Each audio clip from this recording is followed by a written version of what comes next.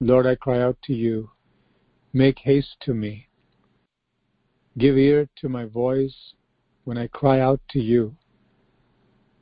Let my prayer be set before you as incense, the lifting up of my hands as the evening sacrifice. Set a guard, O Lord, over my mouth. Keep watch over the door of my lips. Do not incline my heart to any evil thing, to practice wicked works with men who work iniquity. And do not let me eat of their delicacies. Let the righteous strike me a kindness, and let him rebuke me as excellent oil. These words are in italics. It shall be, which are not there in the original, but supplied to give the understanding. Let the righteous strike me, it shall be a kindness, and let him rebuke me, it shall be as excellent oil. Let my head not refuse it, for still my prayer is against the deeds of the wicked. Their judges are overthrown by the sides of the cliff. And they hear my words, for they are sweet. Our bones are scattered at the mouth of the grave, as when one plows and breaks up the earth. But my eyes are upon you, O God the Lord. In you I take refuge. Do not leave my soul destitute or empty. Keep me from the snares they have laid for me, and from the traps of the workers of iniquity. Let the wicked fall into their own nets, while I escape safely. We have a number of different themes or sub-themes, but the word is applicable to all our situations and all our lives. Let me read it in the New Living Translation. O Lord, I am calling to you. Please hurry. Listen when I cry to you for help. Accept my prayer as incense offered to you, and my upraised hands as an evening offering. Take control of what I say, O Lord, and guard my lips. Don't let me drift toward evil or take part in acts of wickedness. Don't let me share in the delicacies of those who do wrong. Let the godly strike me. It will be a kindness. If they correct me, it is soothing medicine. Don't let me refuse it.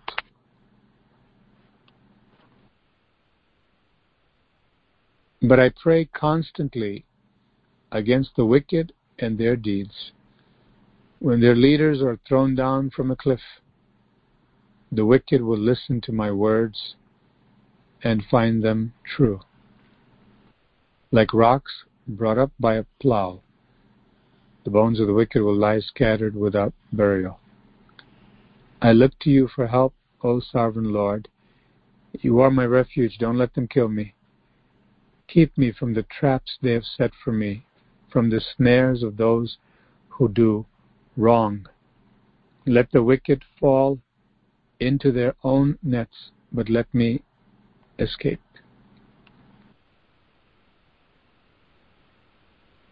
A desire for every believer to say, Lord, keep the door of my lips, or guard my mouth, my lips, so that I don't say anything that is not pleasing to you. The Bible says in Proverbs, death and life are in the power of the tongue, and they that love it shall eat the fruit thereof.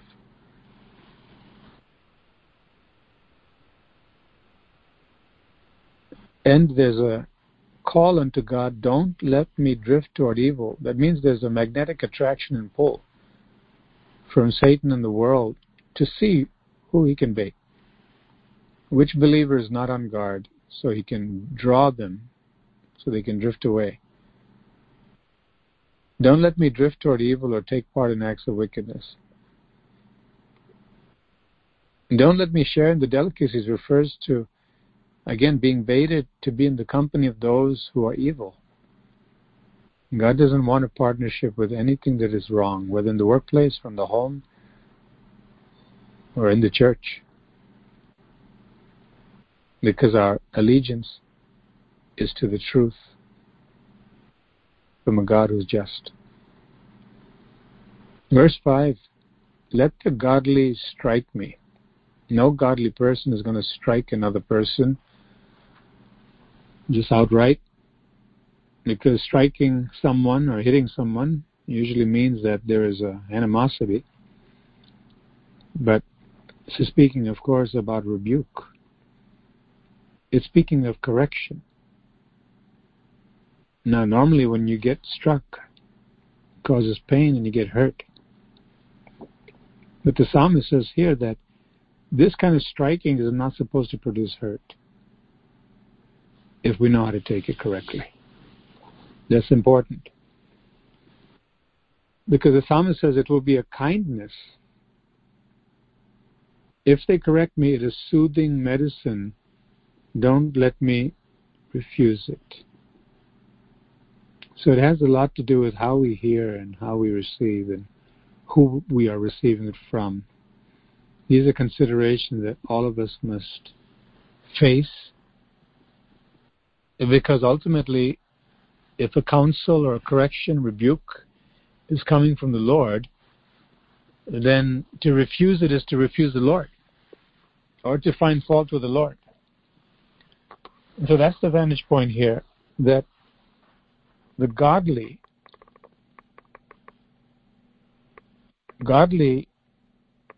means someone who is walking with God. And the sooner we humble ourselves, the faster the spiritual growth. The later we humble ourselves and hold on to feelings that are not in keeping with God's desire, the slower the spiritual progress. Actually, there'll be a backward step. And then you see the psalmist saying, but I pray constantly against the wicked and their deeds. Matthew 5, the Lord says, love your enemies. Pray for them that persecute you, bless them that curse you. And yet, there are times when the Lord wants us to pray, not take personal vengeance, but to pray that God would stop the wicked. There are many Christians, I'm sure in Germany during World War II, that prayed for the demise, the death of Hitler, because he was possessed. All of his officers were possessed, destroying lives of millions upon millions in the worst way. And they were going to conquer the world. So certainly it would have been right for believers. Sadly, believers around the world didn't really act. They probably didn't really pray much. Because if they really prayed, perhaps this would have stopped earlier. But there was a tremendous destruction of human life. Things that can't even be mentioned normally. But to pray against a Hitler, to pray against a Haman, pray against a Pharaoh, is a part of what God wants us to do. If we're soft on that, then we're not calling upon the Lord and aligning ourselves to take action to stop the death of the innocent. When their leaders are thrown down from a cliff, the wicked will listen to my words and find them true. The thing that's quite graphic and seems not in keeping with the Christian sentiment. And yet you see similar things all the way down to Revelation. Even the Lord Jesus himself spoke very directly to his enemies. Because this is not speaking of personal vengeance, and that's the idea there, love your enemies. It's talking about God's justice and safeguarding innocent lives. So a true Christian will not be a pacifist. The sense of, or similar to people who say, we shouldn't have the death penalty. Remember in junior high school, in 7th grade, the social studies teacher was actually studying to be a lawyer initially. And he would engage us, 13, 14-year-olds, in debates to make us think, and it was good. But the problem is, he would say there's no right or wrong. And sad to say, the debates there in that junior high school classroom mirrored the world of adults in this way. Because when there was a debate and one student took the side of capital punishment needing to be legalized and the other one said, no, it's a moral evil, it's wrong, the student that would be passionate and raise the voice and even almost have tears, the teacher would commend that student and say, that's very convincing. And so truth was not the issue at all, it was the drama. And that's unfortunately what happens in society. But the believers who seek justice from the Lord, at a certain point, they will desire the elimination of the wicked. Especially when the Spirit of God works in a godly person. They have an insight that this is it. That person has actually trampled on grace and is actively pursuing to harm more people. It may happen physically to another person, or it may happen through sorcery, witchcraft, evil eye, so many things. And God is not going to let that continue. And his people must be behind him. When Jesus comes back in the book of Revelation, he will be on a white horse, absolutely holy and pure, full of might, and he will come back to take vengeance on his enemies. And you know who's following him? Multitudes of saints, similarly clothed in white, whole host. It's important to let the Holy Spirit take over our emotions. And you see a contrast here. On the one hand, being rebuked for something by godly people. If it triggers an emotion and a reaction that is not from God, something to watch out for, because it will cause us to go off on a tangent thinking that everything's okay, I'm doing well, I'm serving God, when God has an issue with it. Certain things must be resolved so they don't repeat. At the same time, you see, as I said, another theme or sub-theme within this short psalm. How do I feel when God's justice has to be served? When it's time for God to act, am I going to side with his enemies under the guise of love? Am I going to say, it's not for me to rally this time, you go and do it, others? God wants to see whether we'll be faithful to him in everything he says for us to do. So it's wonderful when we see the scriptures, comparing scripture with scripture, and see the whole picture so that we're not misled or lopsided. At the same time, this psalmist, which happens to be David, is writing also, Lord, I need your protection. Don't let them take me, Lord. Keep me from every trap, Lord. Now today, as I often say, with Israel, with King David, most of us don't have physical enemies laying traps. But we do have demons that look for an opening. Doesn't matter how old we are, how long we've been in the faith. Doesn't matter as to gender or cultural background or social status. The devil's equal opportunity. He'll take any soul he can anytime. And he particularly desires souls of believers because he hates God and he hates his children. So we have to be alert. And David is crying out to the Lord, Lord, keep me from traps. We have far more detail and motivation and blessing in the book of Ephesians and the rest of the New Testament. God tells us how this enemy comes. He comes primarily through 3 avenues. The lust of the flesh, the lust of the eyes, and the pride of life.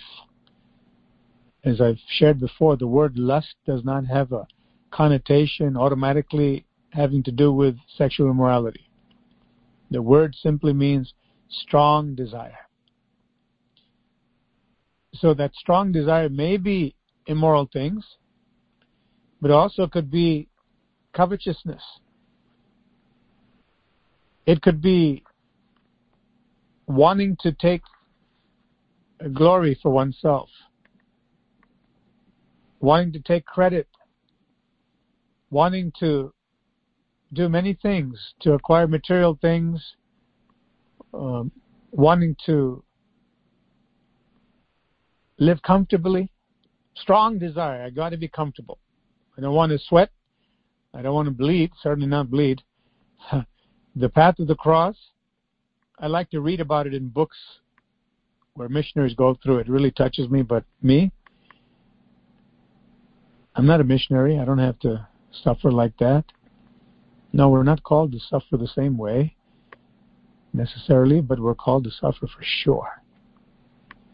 In some way, because the scriptures say, all that are godly shall suffer persecution. The devil will come at us. That's where the test of faith comes, and that's where we need to say, with King David, that, Lord, I am hungry and thirsty for you. I want to see your name honored, Lord. Not only in my house, but out there in the streets amidst the heathen and in the midst of the great congregation, the church. Do we have a zeal like that? Everything is about the Lord Jesus. Everything is about him because he is everything. He's Almighty God. He's the one who saved us. He's the one who loves us more than anybody else. He gave his blood for us. Our passion must be, Lord Jesus, you must be glorified in my life today. Not because the preacher said so or it's the right thing to do necessarily only, but because I love him. When we love the Lord, just like it says in Revelation 3, he said, as many as I love, I rebuke and chasten. It's a good thing when our flesh gets disturbed and our hearts may feel irritated when God speaks, because it's an indicator that something's really wrong. There's something much deeper involved. I need to get this fixed. You know why? Because it can break out again. And it may happen at a time when it may be crossroads. And at that moment, if we're not able to take counsel and even rebuke from the Lord, we may end up making a fatal decision. It's possible. So we need to be careful to have the fear of God with us, in us, never trade it for anything else. Take the whole world, but give me Jesus. Everybody wants to be comfortable. It's a natural human desire. But the Lord has shown us that this temporal world will perish quickly when the time is up. Once it was destroyed by water, the next time it will be by fire. And so the Lord is saying again and again, everything will be gone. Enjoy what you have while you have it, but always know that nothing here will last. So prepare yourself for eternity. Hallelujah. Hallelujah. Hallelujah. There's no better place than to be at Jesus' feet, worshiping Him and saying, Lord, have I got my priorities mixed up? Lord, do I need restructuring in my thinking, in the way I live my life? Lord, is my belief in you and in the Bible contradicting my actual practice and philosophy of life? Only then can I go to God and say, Lord, I want everything I see in the Word that you have for me to fall into every area of my life, Lord. Then we will see a tremendous spiritual life emerging where we're actually walking with God. We can hear His heartbeat. Then God will come to us like He did with Abraham and say, you're my friend. Therefore, I will tell you things that no one else knows. The trust will be there. Many times we think we need to learn to trust God. As we've shared before, we also need to consider whether God can trust us. Can God trust me? I want Him to trust me, don't you? I want the Lord to be able to say, I trust this person, this child of mine, this son, this daughter. I can trust this one. Not trusting us for His protection or His benefit. He doesn't need anyone. But to trust us to be loyal to Him as a true son or daughter who will depart from everything that is unclean, everything that is contrary to His will, and be loyal to Him and serve Him. Blessed be the name of the Lord.